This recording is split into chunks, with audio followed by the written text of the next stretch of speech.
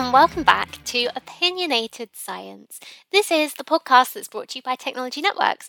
If you've not joined us here before, my name's Lucy Lawrence. I work at Technology Networks as a digital content producer, and today I will be your host.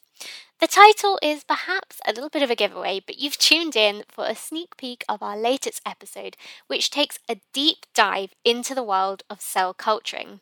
Although you can't listen to the full podcast using the link that you've clicked on today, we've left a link in the show notes for you to go ahead and listen to the full episode because it's a really great one.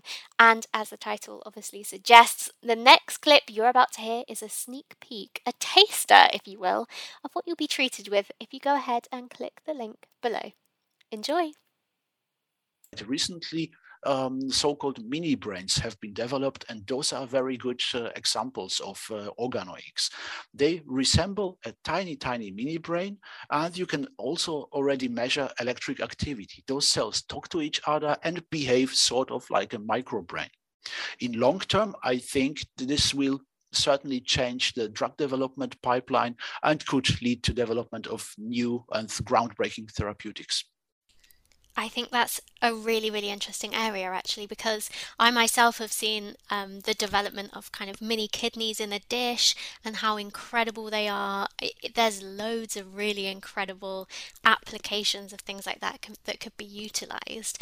One thing I'd love to do is pick your brain, if you will, because I'm just wondering if there are any other really exciting or notable sort of advances in this field that you could tell us about, whether or not that's your own research or just something else that's interesting that you've seen. What's extremely exciting at the moment is combination of different branches of biomedicine. We have cell culture, we have gene editing, and we have also stem cell technology.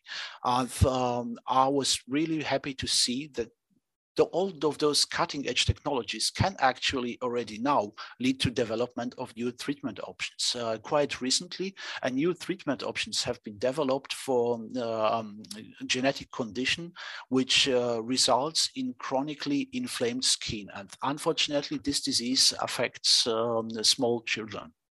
And previously, we didn't have any treatment for this syndrome.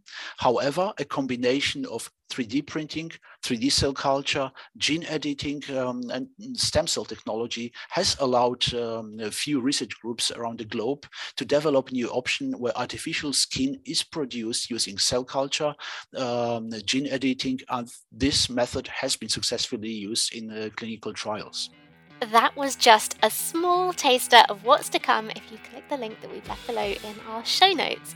Thanks so much for listening to our sneak peek episode, and I hope I'll see you again soon.